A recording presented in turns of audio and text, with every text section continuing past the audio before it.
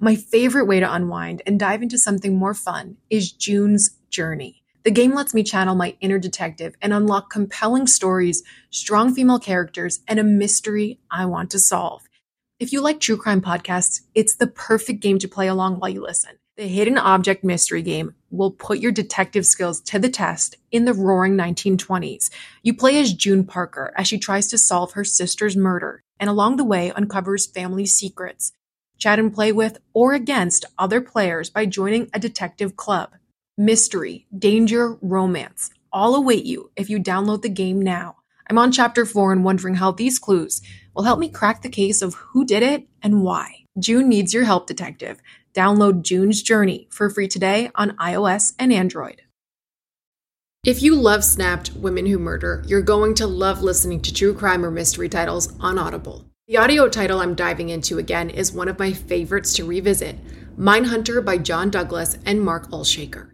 Even if you think you know the details of the cases former FBI unit chief John Douglas took on from documentaries or the scripted show, the audio title goes above and beyond in bringing you along with him in his career, trying to catch serial killers and serial perpetrators. He used psychological profiling to dive into the minds of notorious criminals. The title includes his hunt for a killer in Alaska, the Green River Killer, and so much more. As an Audible member, you can choose one title a month to keep from their entire catalog.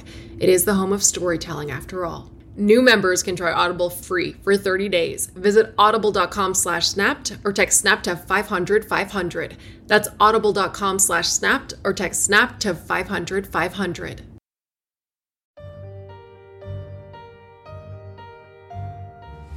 Dawn Silvernail seemed like an ordinary suburban wife. She was just a regular person. She has a job working with mentally challenged kids. Though her longtime friend, Fred Andros, had a shadier reputation. This guy was involved in all kinds of unsavory things. Then, one of Fred's coworkers was gunned down leaving choir practice. Other choir members heard the shots. The ensuing investigation would expose a slew of scandalous secrets, almost too shocking to believe. This was no random act. She was targeted. There was talk about bribes, numerous affairs. They had sex, the three of them, in the town water pumping station. And by the end, everyone in town would know that Dawn Silvernail was anything but ordinary. It's like a soap opera, it really is, in small-town America.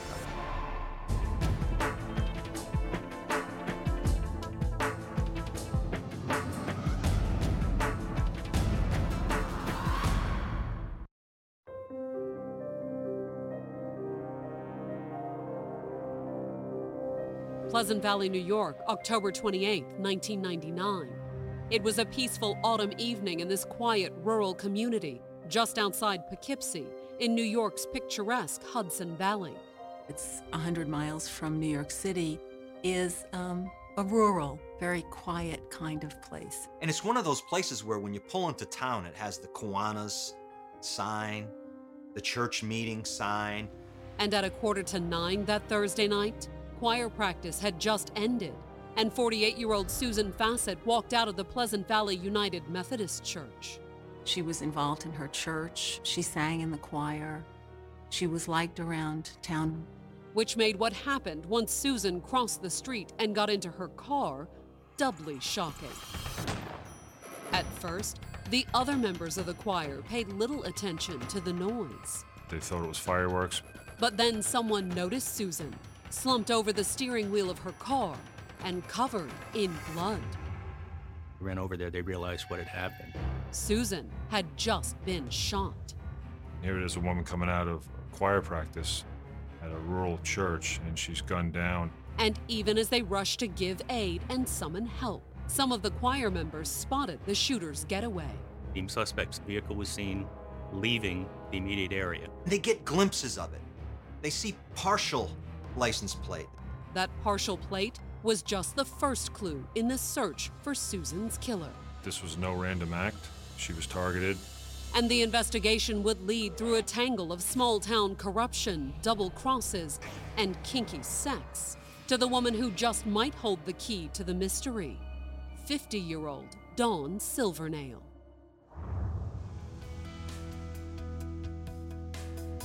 Born in 1949, Dawn Mudge grew up across the Hudson from Pleasant Valley in New York's Catskill Mountains. Dawn was kind of a country girl, you know, and she wasn't very sophisticated. Nearly 6 feet tall by the time she was a teenager, she was also quite a tomboy. Used to like to take target practice in her backyard with pistols and rifles and have campfires, and, you know, she liked the simple life, really. And her life after high school followed a pretty simple small-town trajectory, too. A couple of years of community college, a marriage at 21, and after a few years at home raising the couple's son, a career of her own. Dawn worked for a nonprofit agency that helps the developmentally disabled. She liked to work with mentally challenged kids. To unwind from her demanding job, Dawn moonlighted as a country music singer. She used to do like singing in a bar. She also turned to a craze that was sweeping the nation in the late 70s, the analog version of internet chat rooms, citizens band radio. It's almost like meeting somebody online today. You don't see him, you present this persona, you present who you want to be. The would-be lounge singer took her CB handle from a chart-topping country western song. Her name on the CB was Delta Dawn. And in 1977, 28-year-old Delta Dawn started chatting over the radio with a man who called himself Neptune.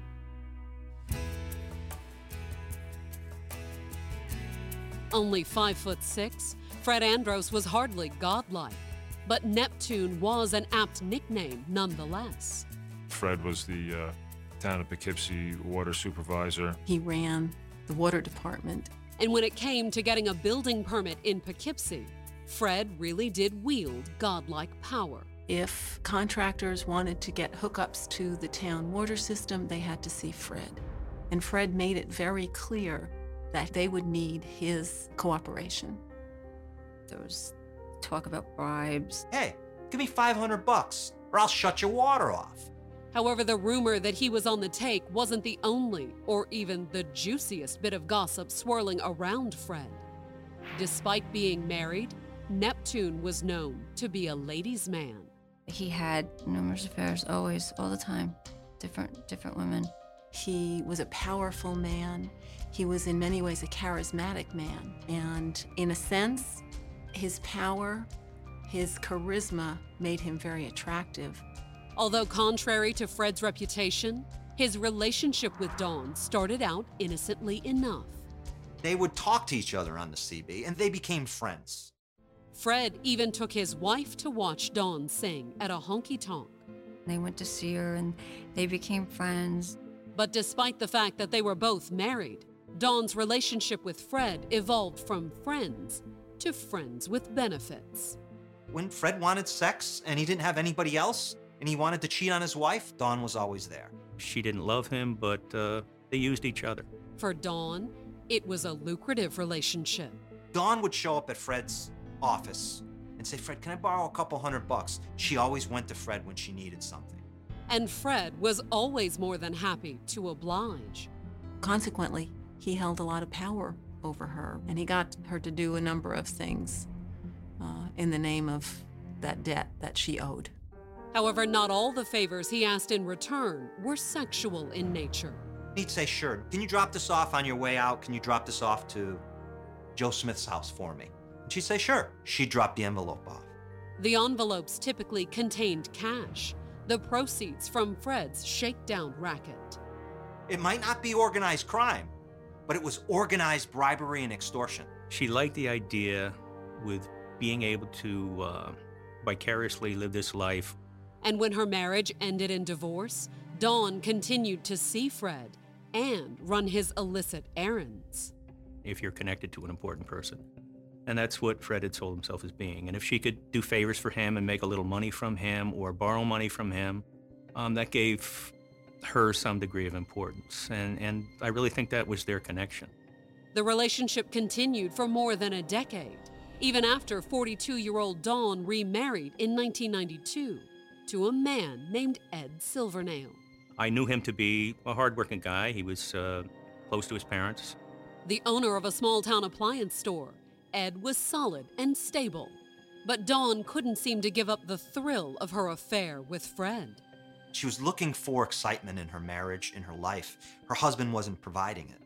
Although Dawn and Fred's lives were about to get far more exciting than the occasional illicit hookup and envelopes stuffed with cash. It started in 1997 with a dead body in the water. The town assessor was found floating in the Hudson River. His death was officially ruled a suicide.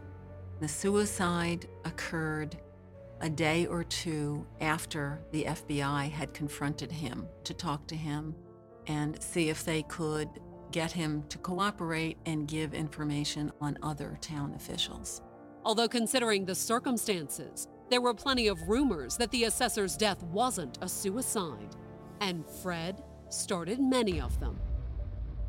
Fred started the rumor that he arranged to have this guy killed to shut him up. He wanted to be a godfather. That was his dream, really. Whether the rumor was true or not, the feds quickly took notice.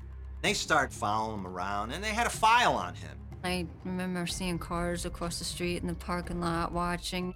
However, despite all Fred's kingpin pretensions, his water permits for bribes racket wasn't what the feds were after. The main focus of the inquiry was the town's Republican chairman. He was the guy, apparently, who was ordering the shakedowns of contractors.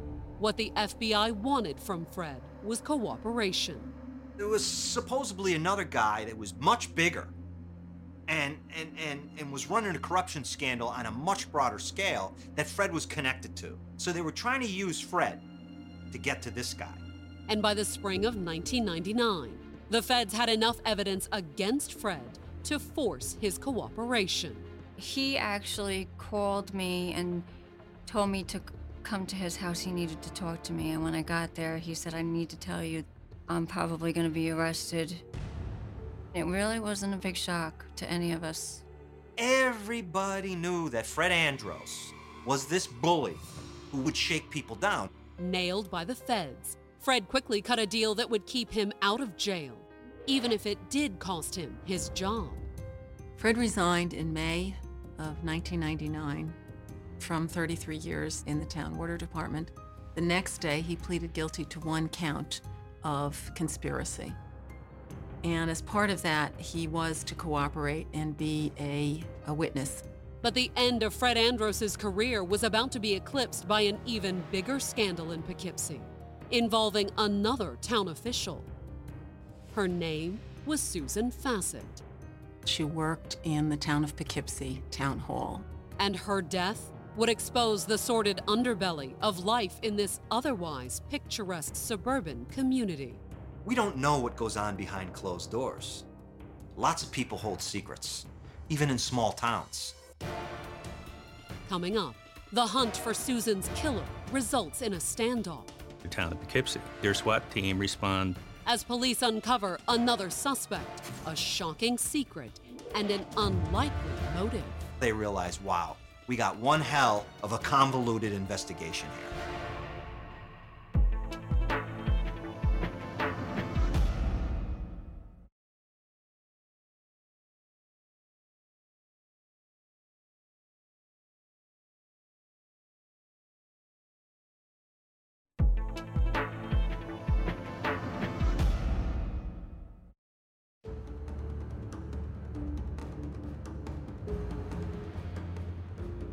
Pleasant Valley, New York, October 28, 1999. It was not quite 9 o'clock on a Thursday evening when 48-year-old Susan Fassett was gunned down in a parking lot as she left choir practice at the Pleasant Valley United Methodist Church. As soon as Susan sits down in her car and straps her seatbelt on, shots ring out. There were a number of other choir members that had heard the shots. Police and EMTs were on the scene within minutes. She's still breathing. She's still alive when they put her in that ambulance. And even as the EMTs fought to save Susan's life, the investigators were already tracking down a crucial clue that could lead to the shooter. Several members of the choir had spotted the suspect fleeing the scene. They see a car taking off up the hill. Not only did the investigators know they were looking for a metallic-colored station wagon, at least one member of the choir had given them a partial license plate number. We got a general description of which way it left the scene coming out of the parking lot where the actual shooting took place. But other than that, we had very little to work with at the time. But was it enough? When the investigators ran the plate, they came up with a possible match: Susan's husband. The car was registered to Jeff Fassett. And since Jeff Fassett was a lieutenant in the Poughkeepsie Police Department, law enforcement proceeded with caution. The town of Poughkeepsie, their SWAT team, respond to Jeff's residence. They have a cop inside of a house, and they think he might have shot his wife. And they know he's got one weapon. Jeff Fassett soon spotted the SWAT team massing outside his house, resulting in a tense standoff. He drew the shades in the house. He talked on the phone about having a gun. He was uncertain about what had happened. He was asking questions that rose our suspicion. Meanwhile, Susan Fassett is at the hospital, right? Struggling to survive. It was a struggle she would lose. We're advised that she was dead. Soon after, the SWAT team stormed in and took her husband into custody. Jeff was physically removed from the house at gunpoint. Once he was cuffed in the back of a cruiser, the authorities transported Jeff to a nearby state police barracks for questioning. They begin to ask, what's going on in the marriage? Is there a motivation here? And oh boy, do they get a story. Jeff denied any involvement in his wife's death, but he told the police that just a month earlier, he had discovered that Susan had been having an affair. He and Susan talked about it. Jeff had confronted her about it. She asked for forgiveness. They seemed to be getting back together. They had agreed to have new wedding bands made to start fresh. And since his wife had supposedly broken it off, Jeff suggested that the investigators talk to Susan's jilted lover, Poughkeepsie's former water supervisor, Fred Andros. He said, this is a guy you definitely want to talk to. This guy was involved in all kinds of unsavory things, criminal and otherwise. He had a reputation of floating out the fact that he was connected to the mob, the implication being he could have people hurt, have them killed. Did Susan's affair with Fred Andros have something to do with her murder? Everybody in and around the town of Poughkeepsie knew who Fred Andros was. And they knew his reputation, both as a corrupt official on the take and as a ladies' man. Fred is running around with Susan. He's running around with Dawn. Or was it possible Susan's husband was counting on Fred's reputation to divert suspicion from him? Based on Jeff's behavior in the interrogation room, the investigators didn't think so. We felt that he was being honest. He was cooperative. He never requested an attorney. He also agreed to take a polygraph. The average polygraph test can take 2 to 3 hours. This ran 5 or 6, maybe a little bit more. At the same time, the investigators went looking for Fred Andros. It was roughly 2, 3 in the morning. We decided to go knock on Fred's door. He appeared genuinely distraught over Susan's death. He was emotional. He cried. He was very upset over it. He said that he loved her. Fred confirmed that he and Susan had been seeing each other for almost 4 years, and that the affair had ended over a month ago, just as her husband claimed. One of the questions asked early on was, when was the last time you had sexual relations with her? And he claimed it had been quite some time. Well, when the investigators asked Fred whether he had killed Susan, he said no, and that he could prove it. He had a perfect alibi. He was having dinner in his home, and he had some close friends over. One of them was a City of Poughkeepsie police officer. There's no way Fred Andros could have killed this woman. And after a grueling 6-hour polygraph examination, it appeared that there was no way Susan's husband had killed her either. The polygraphist was comfortable that he was telling the truth, and we basically ruled him out. But what about the witnesses that had seen Jeff Fassett's car fleeing the scene? It was a mistake. There were some miscommunications running license plates. In the confusion, the officer at the crime scene had accidentally given dispatch the license plate number of the victim's car, which was registered in her husband's name. That led some police to believe that it was the car belonging to Jeff Fassett that actually left the scene. As a result, the investigators had two men with a possible motive to kill Susan Fassett, and neither of them could have pulled the trigger. They realized, wow, we got one hell of a convoluted investigation here. And when the medical examiner finished Susan's autopsy, the result was another unexpected twist. There was no surprise about how Susan had died. She had been shot 6 times with a .45 caliber pistol. The first round severed both carotid arteries. Instead, the surprise was what Susan had been doing before the shooting. Susan Fassett had sex within 24 hours of her death. The question was, who had she been sleeping with? Was it the husband she had supposedly reconciled with? Or Fred Andros, the man who claimed to be her former lover? It apparently wasn't her husband, Jeff, based on what he told the investigators when they dropped by his house later that day. I asked Jeff the last time he'd had relations. He indicated to me had been at least 4 or 5 days. And when the detective asked him for a DNA sample, the police lieutenant knew what that meant. Less than a month after their reconciliation, Susan had already been unfaithful. The look on his face, it was terrible. But when the investigators asked Fred for a DNA sample on November 4th, he was far less cooperative than Jeff. He wouldn't offer a DNA sample, said he had to talk to his lawyer. Rebuffed by Fred, the detectives decided to try an indirect approach. We made a decision to take him out and get him lunch. We were going to get his DNA sample from a straw. And when one of the detectives asked Fred to meet him for lunch so they could discuss the case, he fell for the ruse. They test that DNA, and they find out that Fred was the one who had sex with Susan Fassett last. As police suspected, the DNA was a match, and Fred had lied. That is not two people who were breaking apart. That's two people who were back together again. But if Fred and Susan were still seeing one another on the sly, why would he kill her? Was it possible her death had nothing to do with the affair? After all, Fred had been busted as part of the FBI's ongoing investigation of Poughkeepsie city government. The feds are working on this corruption case for many, many years. Was it possible that Susan had some dirt on Fred? Something that could violate the plea bargain he'd made with the feds?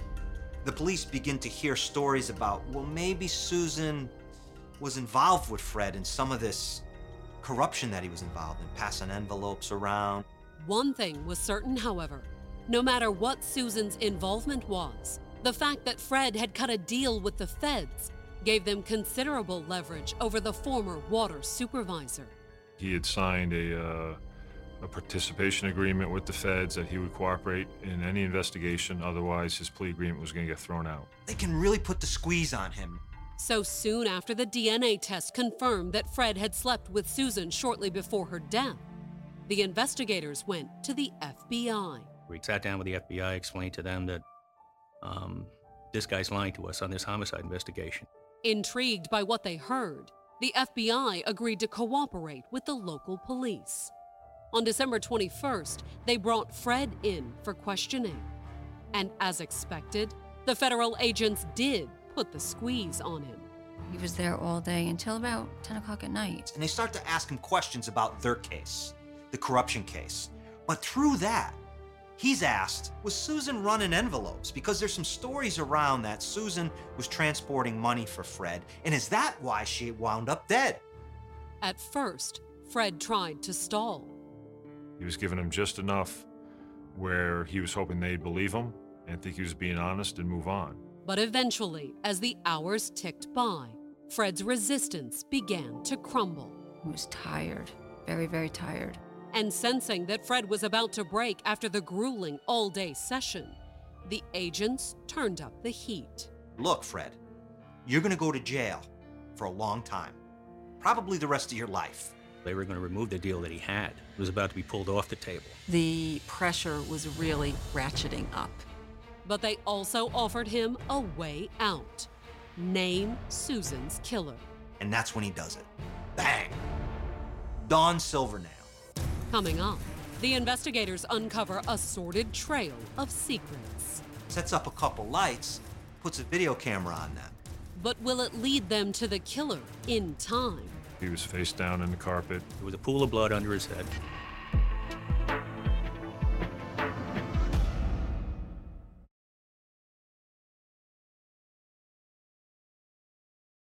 As a Snap listener, you know the world can be a dangerous and unpredictable place. With every case I learn about, I'm reminded how much I want to prioritize my vigilance and preparation. That's why I use and recommend Simply Safe Home Security. My cameras have alerted me about trespassers and even given me a sense of security knowing my home is safe even when I'm not there. Simply Safe offers protection for the whole house with advanced sensors that not only detect break-ins, but fires, floods, and other threats to your home and getting you the help you need for each scenario. The indoor security cameras offer privacy shutters to ensure physical privacy when you want it. Plus, you can try Simply Safe for 60 days risk-free. If you don't love it, return your system for a full refund. Simply Safe has given me and many of my listeners real peace of mind. I want you to have it too. Get 20% off any new Simply Safe system when you sign up for Fast Protect monitoring. Just visit simplysafe.com/snapped. That's simplysafe.com/snapped. There's no safe like Simply Safe. If I asked you how many subscriptions you have, would you be able to list all of them and how much you're paying? If you would have asked me this question before I started using Rocket Money, I would have said yes. But let me tell you, I would have been so wrong. I can't believe how many I had and all the money I was wasting. Rocket Money is a personal finance app that finds and cancels your unwanted subscriptions, monitors your spending, and helps lower your bills. Rocket Money has over 5 million users and has helped save its members an average of $720 a year with over 500 million in canceled subscriptions.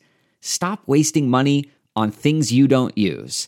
Cancel your unwanted subscriptions by going to rocketmoney.com/Wondery. That's rocketmoney.com/Wondery.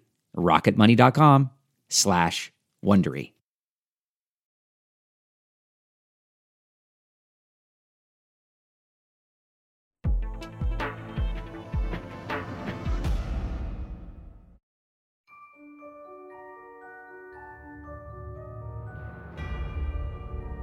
On December 21st, 1999, almost 2 months after Susan Fassett had been gunned down while leaving choir practice in Pleasant Valley, New York, the investigators had finally made a breakthrough. During a day-long interrogation by the FBI, Susan's lover, a disgraced Poughkeepsie City official named Fred Andros, had given the authorities what he claimed was a solid lead. He identified the shooter, gave us Dawn Silvernail. However, there was one small problem with Fred's claim. Who the hell is Dawn? They hadn't even heard the name. Had Fred just thrown out a name in hopes of saving himself? That's what at least one of the investigators thought after they pulled up Dawn's DMV photo. My impression, we looked at her picture, said, this doesn't look like a murderer. What is Fred talking about? But the part the police had the hardest time believing was the 50-year-old's supposed motive for murder. According to Fred, Dawn was Susan's jilted lover. They were carrying on a lesbian relationship? This is Pleasant Valley. This is suburbia. However, when the police dug a little deeper into their database, they discovered 2 facts that lent at least some credence to Fred's story. The first had to do with the murder weapon, a .45 caliber pistol. She does, in fact, have a .45 registered to her. The second had to do with the getaway vehicle witnesses described. Her husband had a vehicle registered to him that generally fit the description of the car leaving the scene. So on December 23rd, 1999, the investigators made the hour drive up into the Catskills to question Dawn at the home she shared with her husband. Dawn brought us in, sat us down, asked us if we wanted anything to drink, a cup of coffee, anything like that, being the perfect host. And once Dawn and the detectives sat down to coffee, she was extremely cooperative. They said, our records indicate that you have a .45 caliber. Well, she jumped out of her chair, absolutely. I'll go get it. She removed the gun, handed it to me. Dawn also admitted to knowing Fred Andros, although according to her, they were just friends. They were friendly. It was a casual acquaintance. They would talk on the CBs when CBs were popular, that kind of thing. But she denied knowing Susan Fassett at all. And she seemed shocked when the investigators told her that Fred had implicated her in the woman's murder. She appeared surprised by that. I don't know why I'd say that. I would never harm a fly. I wouldn't hurt anybody. Considering Fred's shady reputation, the fact that Dawn was a married woman who worked with disabled children, and that she had just voluntarily turned over her gun, the police were inclined to believe her. She couldn't have been more cooperative than she was. But was there a reason Dawn had no problem giving the police her gun? When the investigators turned it over to the ballistics examiner, he immediately noticed something wrong. Someone had tampered with the gun's barrel. They poured it out with a drill press or a Dremel tool. There's only one reason to do that, and that's so that police won't be able to do a ballistic test on it. But did that mean Dawn really was Susan's killer? Or had someone set her up? Maybe Dawn hadn't done this. Maybe Dawn loaned her gun to either Andros or some third party that we didn't know. On December 28th, the investigators asked Dawn to come in for another interview. And Dawn, cooperative as ever, readily agreed. Once we tell her that the barrel of that gun had been tampered with, her demeanor changed. She was more anxious, more concerned. She was more honest, too, admitting that she had been cheating on her husband with Fred Andros. Dawn Silvernail was one more female in Fred Andros' life. But while the affair was sexual, Dawn said it wasn't exactly romantic. She called Fred her little troll. She told the police that she slept with Fred strictly to pay off the money he had loaned her over the years. She said that she had owed him a great deal of money, something like $5,000. However, according to Dawn, she didn't just work off her debt by having sex with Fred. Andros had paid her money to have sex with his friends. Dawn claimed that not all of Fred's friends were male either. She told the investigators that in the summer of 1999, Fred had approached her with a new proposition. I want you to have sex with this woman that I'm involved with, and I'm going to videotape it. Andros offered her $350 cash to participate in this. This was Fred's idea, to get the two women together for his own sexual appetite. According to Dawn, the other woman was Susan Fassett. They had sex, the three of them, in the town water pumping station. It was just like something they did a couple of times to please Fred, but that they ended up liking it. And it was exciting, it was new, it was fresh. Dawn said she and Susan had performed for Fred on several occasions. But she also claimed that by the end of the summer, Susan had started to have second thoughts, and not just about the menage a trois. Susan begins to talk about, maybe I should get back with my husband. This isn't working out, Fred. We're just not meant to be together. Susan had broken up with him, and nobody breaks up with Fred Andros. And when the investigators pressed Dawn further, she finally just cracks and says, I shot that woman, I shot that woman, I shot that woman. But I didn't do it on my own. Dawn said Fred was the mastermind behind it. He said this will eliminate your debt. Dawn said she had initially refused, causing Fred to resort to blackmail. Fred said, I have these videotapes of you and this other woman, and I'll show them to everybody. And Dawn claimed that when blackmail didn't work, Fred had started making veiled threats against her family. For example, he took a photograph of her son on a break from his factory job, shows it to Dawn when he's trying to coerce her into committing murder on his behalf. And he says this would be a good place for a drive-by. When she saw those pictures of her son, that was it. She was ready to kill someone else in order to save her son's life. According to Dawn, that was why she had killed Susan outside her church. Dawn sits there, just gives it all up.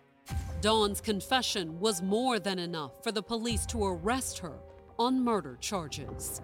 She's gunned down a woman mother, a wife, in cold blood, shot her with a .45 caliber. She's placed in jail. And she knows her one hope is that she can go into court, tell this story, and that her sentencing will be light. But would she tell that story as a defendant or a witness for the prosecution?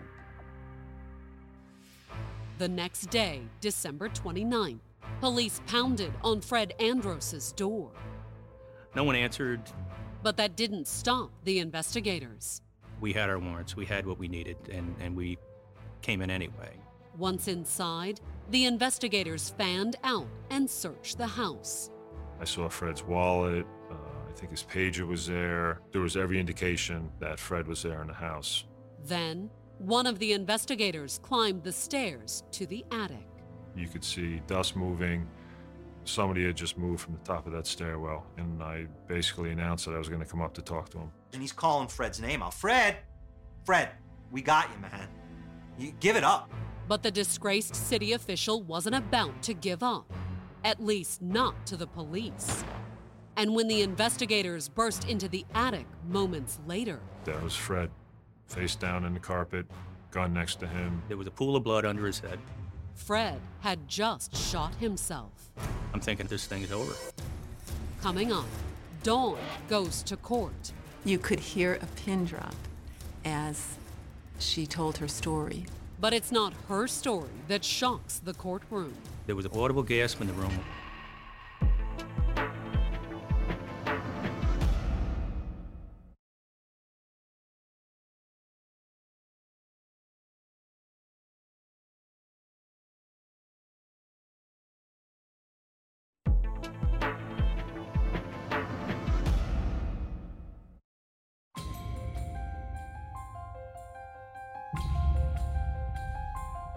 On January 29, 2001, the accused murderer of Susan Fassett went on trial at the Dutchess County Courthouse in Poughkeepsie, New York. We were comfortable that we had a pretty good case. However, the person the prosecutors were presenting the case against wasn't the woman who had confessed to the shooting, Dawn Silvernail. It was Fred Andros, a disgraced city official who had resigned from his position after pleading guilty to corruption. Fred had attempted suicide a year earlier when police came to his house to arrest him. Fred tried to take the coward's way out and kill himself. However, he had miraculously survived the self-inflicted wound. Underneath the chin, came out through the nose. He had a lot of soft tissue damage to the face. It was unbelievable how he did not have any brain damage.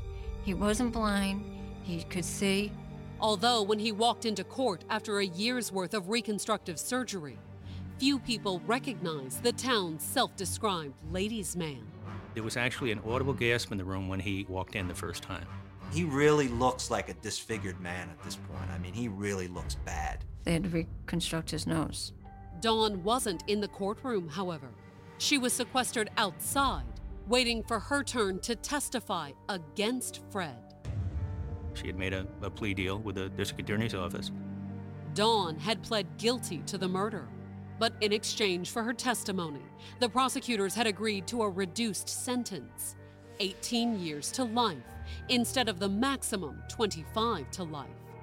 Would have liked to have given her the max, but we needed her. In It's Open, the prosecutors claimed that Fred had orchestrated Susan's death after she had dared to break off her affair with him. He was the person behind the death of Susan Fassett, even if he did not pull the trigger on the gun. The defense countered by presenting a very similar scenario, although they cast Dawn as the jilted lover. The defense was trying to contend that Dawn did this of her own volition, perhaps because she and Susan Fassett had had a lesbian affair. And according to the defense, Fred's disgraced reputation made him the perfect scapegoat. The defense theory is that Dawn realized that she could possibly frame Fred for it. However, when Dawn took the stand to testify against Fred, she hardly seemed like the sort to mastermind such a crime. She had short, rather unstylish hair. She was overweight. She was just a regular person who got caught up in something. And her remorse at being caught up in Fred's fiendish plot appeared heartfelt. I'm sorry that I killed that woman. I ruined families' lives. I took this woman away from her kids, away from her husband. Dawn said she had only been trying to protect her family. Dawn claimed they would be harmed if she didn't do exactly what Fred told her to do. Dawn is married to a guy she really loves. She has a job working with mentally challenged kids. Will all that blow up on her if this secret is revealed of who she is? Then, before the hushed courtroom, Dawn recounted just how she had waited in ambush while Susan finished choir practice. She sat in the front seat of a car, pulled the seat back. She has her pistol on her lap. Dawn said that Susan didn't see her when she walked across the street from the church. When Susan got in her car, Dawn sat up. And according to Dawn, she immediately started firing at her former lover through the car's open window. Dawn said she just kept pulling the trigger till the gun was empty. You could hear a pin drop as she told her story. She is a riveting witness. I mean, there's tears. She gives the whole narrative of what happened. Never misses a beat. Then, once the gun was empty, Dawn had driven away as quickly as she could.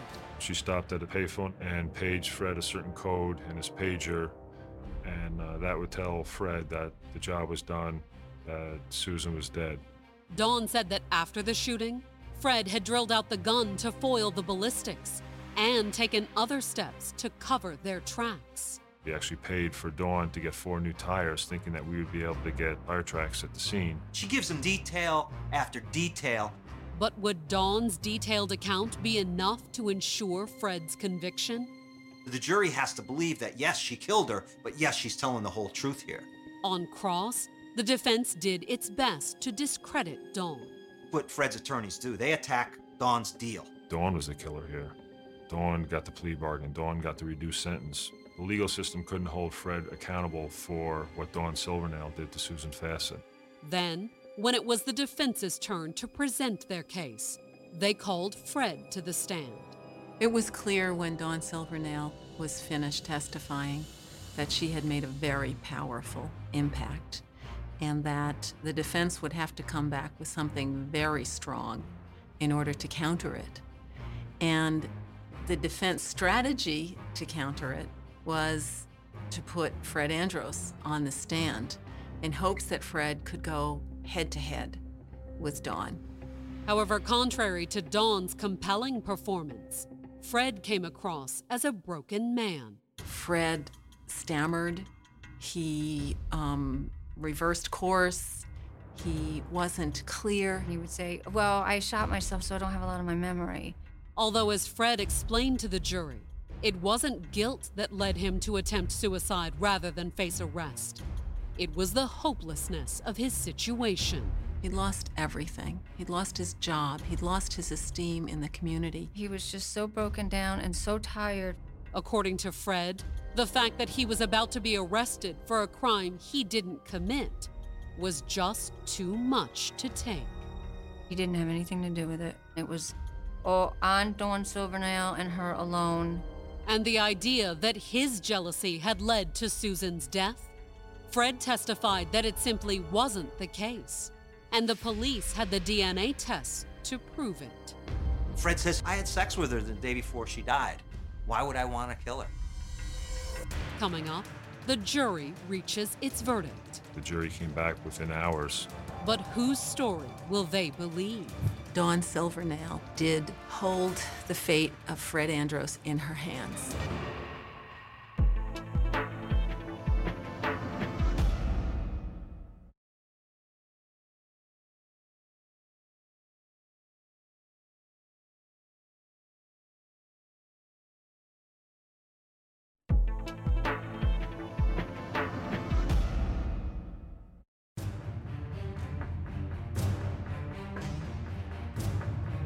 On February 23, 2001, the jury announced that it had reached a verdict in the trial of disgraced Poughkeepsie, New York City official Fred Andros.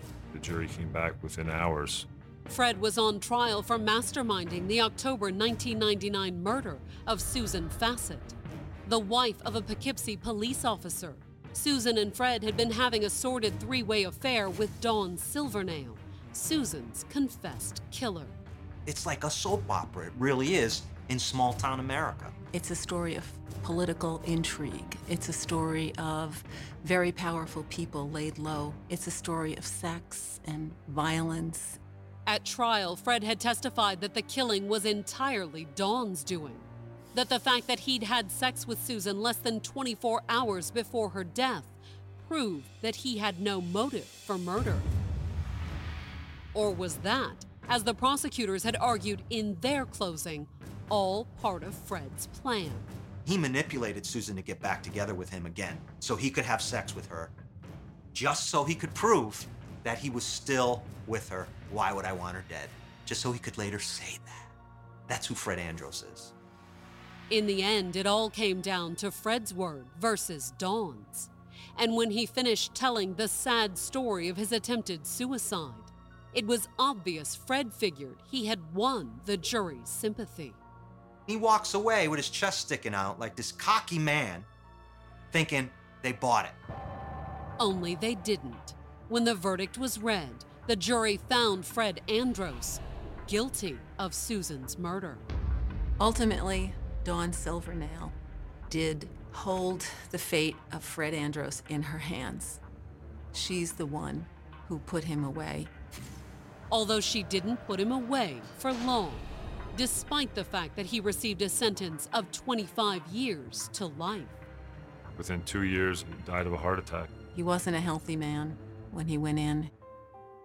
In the years since his death, Fred's daughter has come to accept the jury's verdict.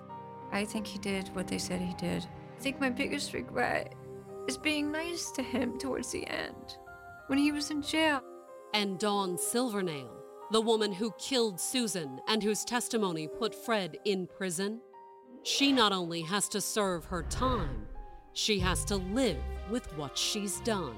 Even though she got the last word, she paid dearly for what she did on behalf of Fred Andros. She has nightmares every night about this woman and about what she did. She relives this crime over and over in her head.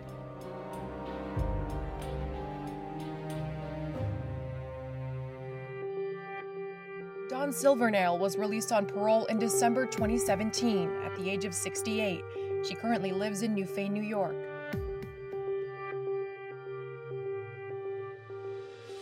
Audible is the destination for thrilling audio entertainment. Allow your imagination to be piqued by stories that are brought to life through captivating sound design, eerie soundscapes, and dynamic performances. As an Audible member, you'll be able to keep your heart rate up month after month because you can choose one title a month to keep from the entire catalog, including the latest bestsellers and new releases. If you're in the mood for a shocking psychological thriller, check out None of This Is True by Lisa Jewell. Embrace brand new, exclusive thrillers from best-selling authors who are guaranteed to keep you gripped. New members can try Audible free for 30 days. Visit audible.com/thrill or text thrill to 500-500. That's audible.com/thrill or text thrill to 500-500.